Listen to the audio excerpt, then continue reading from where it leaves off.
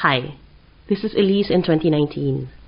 I have a bit of a cold, so I sound like this. Just a short note before we start. This episode was originally released in 2011, years before the author Luis Katigbak passed away in 2016. I've only spoken in person to Luis once, and that was when I jumped up the courage to introduce myself to him after a readers' convention where I saw him talk. A few years after that, I emailed him to ask permission to use Kara's Place on the podcast, and he said yes. Luis told me he wrote the story when he was younger, around 19 or 20 years old. In 2011, when he was much older, he said, and I quote, "If I happen to reread it, I feel a mixture of affection, nostalgia, mild embarrassment, and a small measure of pride. I wouldn't write it the same way now, but I'm glad I wrote it then." Thank you for your stories, Luis. You are in our thoughts. And now, on with the podcast. This is Pakinggan Pilipinas. I'm Elise Punsalan, your fiction DJ. When you're working hard for the money, trying your darndest to get food on the table, get debts paid, get your children to school, get your boss to like you, get your downlines to follow you, and still have enough energy and time to just stagger to the nearest chair and catch your breath, you think life was easier then, in school, when there were no complications.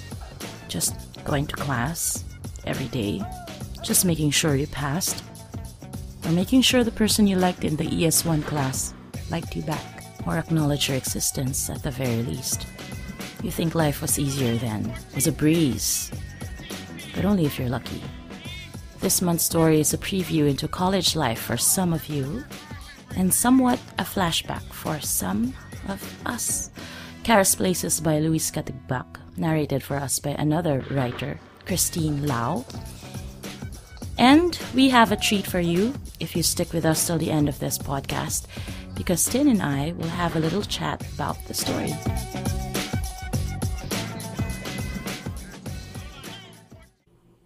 Kara's Place by Luis Joaquin M. Katigbak. I'm pretty sure there are only two rats.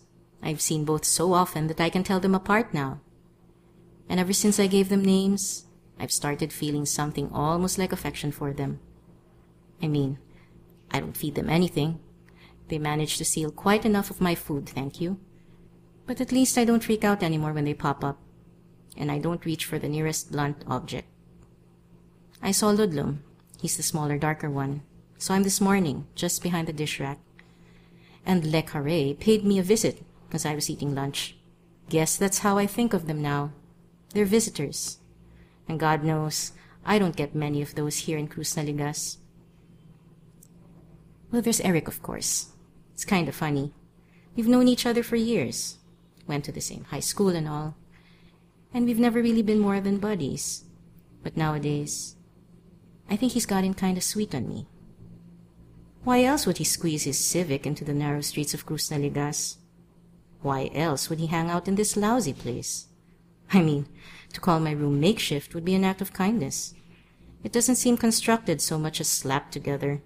That it's an architectural afterthought is proven by a window set in its back wall. A grimy screen covers said window, and its wooden jalousies have now been nailed shut. But anyone can see that it once served as the house's front window. Guess the owners needed some extra money, looked at the square meter or so of extra space in front of their house, and decided to cobble together a room for some gullible student, i.e. me, to rent. The right wall was made out of hollow blocks, up to a point that is.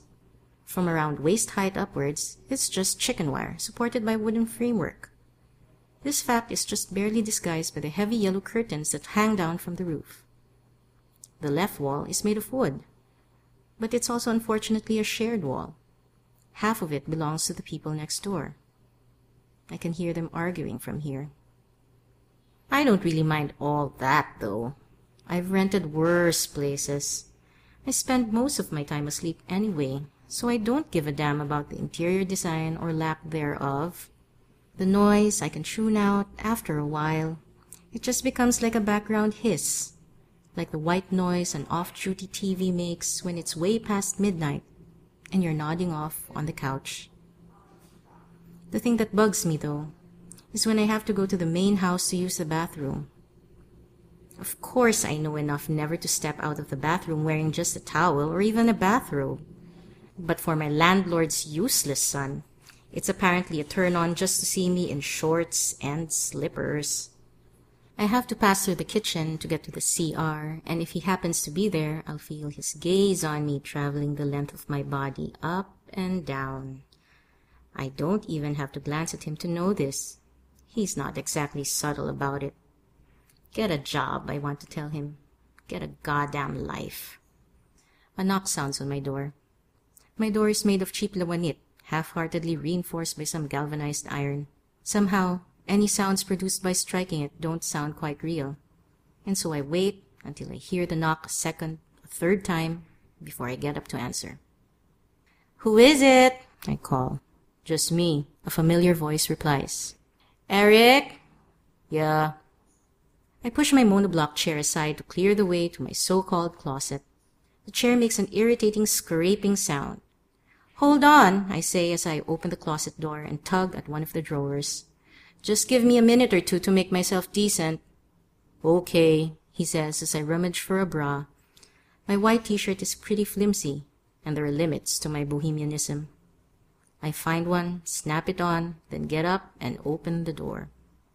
"Hi, Kara," he says with a big grin and a small hand wave, as though I were several meters away. The goof. "Hey, Eric," I smile. "Come in." I point at the chair. "Sit down, feel at home." He sits, quite happily obedient, and I can't help trusty canine comparisons from springing to my mind. I know. I can be so mean.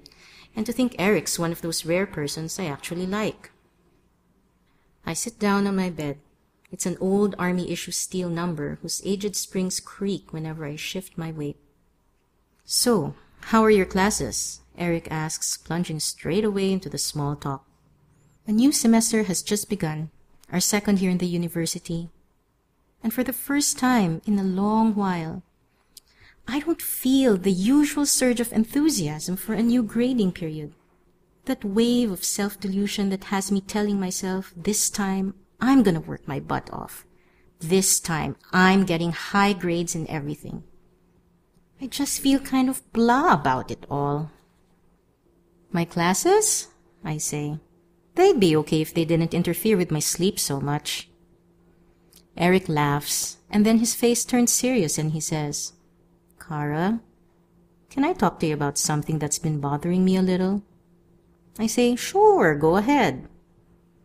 Eric starts talking about this quartet of sweaty, sandal-clad men who don't seem to do anything except hang out at the sari-sari store down the street. He says that, just now, when he got out of his car and glanced at them, he noticed that they were drunk. He goes on about how they could be dangerous, about how one of these nights when I'm going home, something could happen, that I should let him fetch me from my last class every day. It's no big deal. I feel like telling him that I'm pretty sure they're all right, that they seem nice enough, that all they ever do when they're drunk is sing. Badly. But I know he'll just say I'm being uncharacteristically naive. I also feel like asking, "Hey, wait. What are we anyway? What's this fetch me everyday business? Did I miss something? Aren't we getting a little bit ahead of ourselves?" But sometimes it's just easier to let awkward questions simmer in the false hope that they'll evaporate completely. So instead, I stare absent-mindedly at my lumpy mattress. It's covered with a shabby white bedsheet decorated with little orange flowers. Then, just as Eric finishes up his speech, there's a tap on the roof, and then another, and another. We look up. It's beginning to rain. We sit there for a while, listening to the taps coming faster, stronger, listening to the rain gathering strength, and soon it sounds like the entire Filipiniana dance group on steroids is performing on the roof.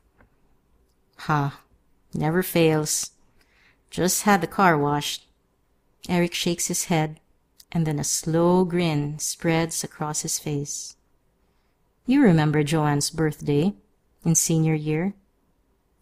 How could I forget? Joanne was one of only a handful of people in our batch who had a car, and she was the only one who had a new car, a brand spanking new Galant, as opposed to the second-hand slabs of rust that normally sputtered around the parking lot. And so, on her birthday, the barkada decided to slather gunk all over her car as a surprise. The plan was that we would bring cans of shaving cream, spray their contents all over the car's surface, put some cherries on the hood, and then hide. When Joanne returned to the parking lot, we would savor our view of her stunned expression, and then suddenly leap out of the hedges, scream surprise, and then cheerfully wipe off all the gunk. The problem was, we didn't know that the shaving cream would eat right through the car's paint job. We spent the next few months pooling our allowances to pay for the repair work. Eric and I are laughing as we tell each other the story again. And then, I say gasping, and then there was that time when we were sophomores and it was raining like a bastard, raining so hard they canceled classes. And then Rachel announced that she wanted to watch a movie. Eric is nodding his head vigorously. He finishes the story for me. Yeah, and we told her she was nuts, but somehow she commandeered the assistant director's official transport, and we got a free ride to the mall. Story follows familiar story. Do you remember that time in the biology lab when... And how about that day at the fair? We've forgotten the room, the ratty yellow curtains, the question of us. For the moment, we're somewhere else, safe from decisions and possibilities and consequences. We're in a shared area of memory, a kind of amusement park of the heart, where nothing goes awry unless it's for our enjoyment, where days past can be repainted in colors bright as happiness. Sometimes I think that's what I really like about Eric, that we can talk about all the stuff that happened to us in high school. Well, Eric concludes, those were the days. I make a derisive sound, something that's between a laugh and a snort. I don't know why. Is it because of the cliché? The fact that those words sound kind of stupid, coming from someone who's not even 20? Or maybe it's because his careless, tossed-off statement has scared me a little. What if those really were the days? Eric senses my unease and steers the conversation back into safe waters. So, what are you taking this sem? He asks. I start rattling off my subjects. Communication 2, social science, etc., and math 17. Hey, he says, frowning. Didn't you take that last sem? Yes, I say. So, what's the deal? He has a genuinely puzzled expression on his face. I wonder how I'm going to answer him. Eric knows me well enough to realize that there's no way in hell I could have failed Math 17. I failed it, I say. No way. It's true. I point at the containers arrayed by the kitchen sink. Hey, you want something to drink? Iced tea, coffee, some Dom Perignon, perhaps. No, I'm okay. He brushes off my attempt to change the topic with the determination of someone whose mind tends to run on a single track. How could you fail math? I mean, you were the best in high school. Everyone copied assignments off you. Heck, you probably solved calculus problems in your sleep. I shrug, look away from him. I suddenly realize that I'm going to give him an explanation, and I don't want to be looking at him when I do. I pick up my newsprint edition of the Math 17 textbook, flip it open to a random page. A mass of graphs, symbols, and equations unfurls. I recognize this chapter and some of the problems listed. Well, I start. Well, you know how in math, attendance doesn't mean anything? He frowns. I mean, that's what all the other math majors told me. All the teachers care about is if you're good. Some of them don't even bother to check who's absent or present. All that matters is that you pass the exams. Eric's still frowning. I begin to worry that he might crease his forehead permanently. So, My Math 17 class was at 7 in the morning. Too early for me. I cut class. A lot. By the end of the sem, I was just showing up for the exams. And let me tell you, I aced those exams. I'm still looking at the open page. With my index finger, I trace an arc of plotted points on one of the graphs. And then, just after the finals, my teacher asks me to see him in his office. I pause. I take a slow, deep breath. I go there. He's all smiles. Come in, he says. He sits down, points to a chair just opposite him, tells me to sit down. I do. He starts by saying that I didn't show up for classes enough, that I'm in trouble because I went over the maximum number of absences. I'm listening, and I don't know what to say in my defense. Suddenly, his hand's resting on my thigh, and he's telling me that actually the attendance really won't be a problem as long as I'm not averse to the idea of having a little fun. Eric is staring at me, like he can't understand, much less believe what I'm saying. Like all he's doing is watching my lips move. I left, of course, I said, and when I got my class card, there was a big fat failing grade on it. Eric blurts out, "Why didn't you tell me?" And then, after fearing the honest answer to that question, he quickly asks another, "Did you confront him?" "Sure I did. I asked Rach to come with me. We went to his room, and I told him that I thought the whole thing was stupid. I told him that our last encounter in his office constituted harassment. I also pointed out that there were other people in the section who cut class just as much as I did, and he didn't fail them. He denied that he ever came on to me. And regarding the grade, he said that he was just executing university attendance policy. He also implied that I would be in big trouble if I spread my story around." Eric is pissed off.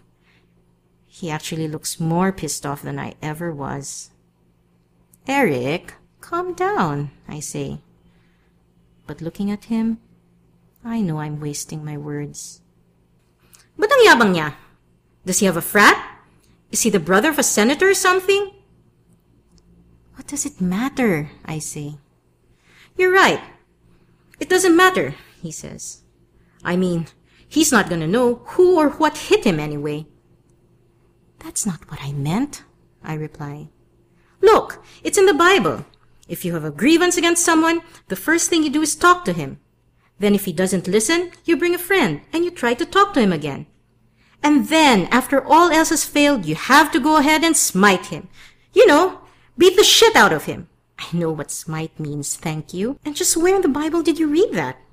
"I think it's in Matthew. I'm pretty sure that's what it says." I find that really hard to believe, Eric. "Look," he says. And for the first time, he frightens me. I'm looking into his eyes, and I realize that Eric, sort of goofy Eric, my old high school friend, is perfectly capable of premeditated violence.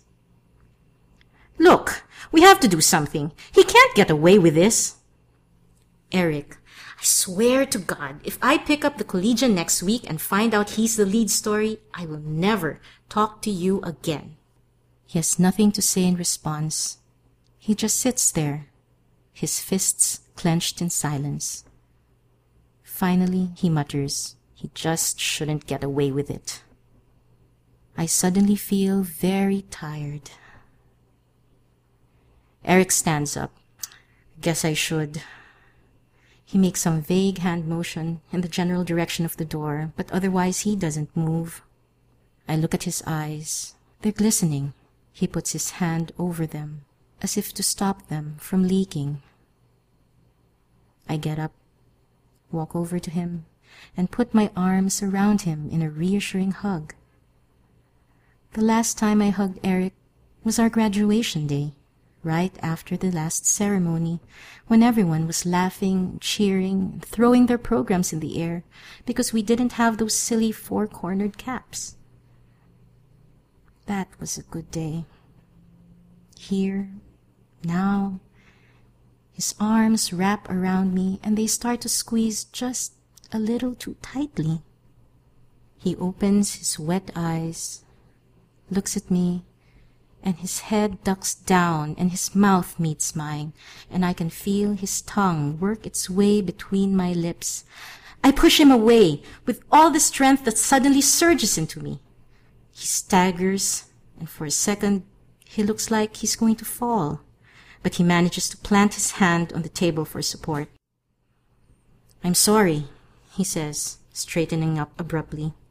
He just stands there, looking utterly lost, frozen for a moment, and then he almost trips over his own feet as he turns around and lunges for the door. He swings it open, and just like that, before I can say anything, before I can yell at him or offer him an umbrella to borrow, he's outside, running towards his car, getting drenched. I watch as he fumbles with his keys. Finally, he manages to get in and start the engine. His headlights blink on, and he honks the car horn a couple of times. I make a small waving gesture, but I'm not sure if he can see me through this downpour. I close the door and sit down at my kitchen table. I pick up a screw-top plastic container. It's full of this iced tea powdered mix. I shovel a couple of tablespoons of the stuff into a glass, pour water into it, and stir the whole thing vigorously until I can no longer see the individual grains swirling around, until all that's left is a homogeneous dark brown liquid. I take a swig. Out of the corner of my eye, I see Ludlum as he zips across the kitchen sink's edge. There are times when I wish rats could talk. Hell, there are times when I wish dogs could talk, and cats, and all sorts of animals and inanimate objects too. I could have conversations with my books and ask my clothes which of them wants to go out today. I could go to our old school, run my hand across the pebbly surface of the humanities building's walls, and thank my favorite Nara tree, the one near the girls' dorm, for pleasant, oblivious afternoons spent in its shade. I gulp down the last of my instant too-sweet tea and smack my lips. There's an unpleasant puckery aftertaste. I set the glass down on my table and shuffle over to my bed. The springs creak as I lie down. I take a deep breath, close my eyes. I can hear another argument starting next door. I can hear the scratching and the scrabbling of my two rodent roommates as they cavort inside the hollow wooden wall to my left. And outside, there's the constant roar of the rain, as if the sky itself is laughing at some great joke that I just don't get. You've just listened to Kara's Place, written by Luis Katigbak, narrated by Christine Lau. Luis has won a lot of awards for his writing, including Palanca and Philippine Graphic Awards. He has 2 books out so far: his short story collection, Happy Endings, from the UP Press, and a book of essays called The King of Nothing to Do, from Mil Flores Publishing. He co-founded Burn Magazine and was the founding editor-in-chief of the online music magazine Pulse.ph. He is currently a contributing editor for Imagine magazine and the editor-at-large for Uno magazine, one of my favorite magazines, should I say, and writes a weekly column for the Manila Bulletin. Christine Lau, our narrator for this episode, received the Ateneo de Manila University's Dean's Award for Poetry and the Essay. She worked as a columnist, staff writer, and copy editor for an international broadsheet, then shifted to the fields of corporate law and development. Her latest fiction piece appears in the recent Philippine Speculative Fiction Volume 6, which I must tell you is already sold out, but I heard from the publisher that they already are on second printing, so watch out for that. And as promised, here's Tin and myself talking about Kara's Place. Hi, Tin. Hi, Elise. How are you? Well, thank you for lunch. So we finished recording the story, Cara's Place. Yes, By absolutely. Luis Katigbak. Beautiful story, don't you think? Yes, I think so too. An inspired choice. Yeah. Pero you were telling me a while ago it was a very young piece. Yes, I thought it was very young. Well, obviously the characters are very young. They seem to be second-year college students. You're wondering at what age Luis must have been when he wrote the story. Yeah, I was wondering about that as well. And he was already writing at that age, Pero what was I doing at that age? Yeah, probably Scouting Boys. Well, I'm Ikaw- talking about myself. So, I don't know. Ikaw, Scouting Boys, Mr. Leland, hello. Hi, I love you, my husband. Pero what did you like about the story, or what did you find interesting about this? Well, obviously, there's a lot of tension in the story. Tension that's not apparent from the first few paragraphs. Oh, yeah. Which is about rats, and which, incidentally, is my daughter's favorite part of the You story. were reading the story to your daughter last night. Yes, all the way until the scene. Yeah, good job. And then I stopped reading it when I... The kissing scene. Yes, the kissing scene, yeah. Sinta, you're not listening to this. So not listening to this.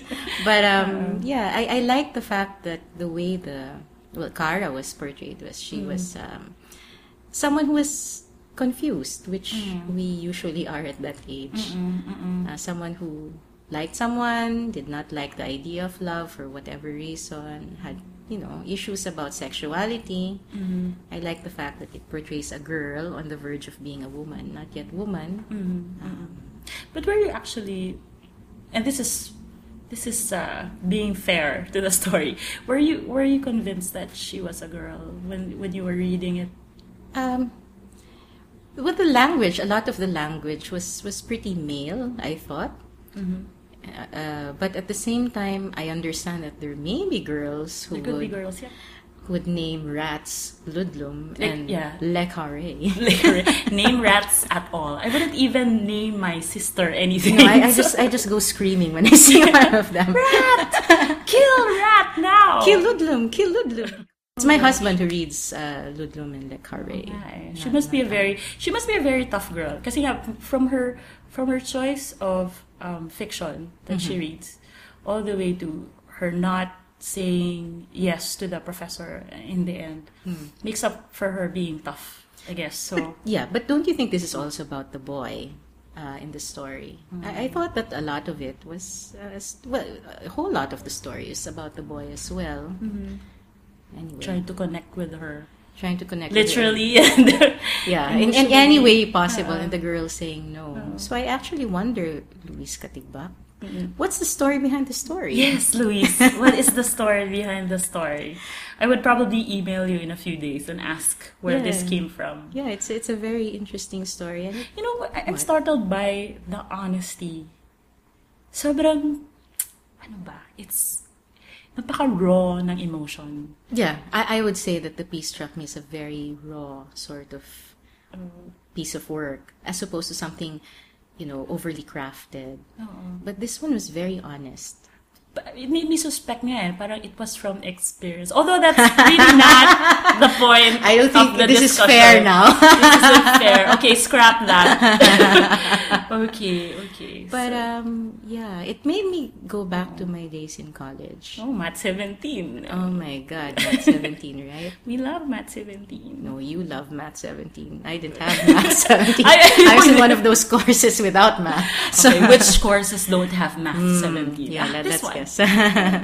Yeah, but at that age, someone to write so honestly and so perfectly. I think this one won an award. Did it? I think.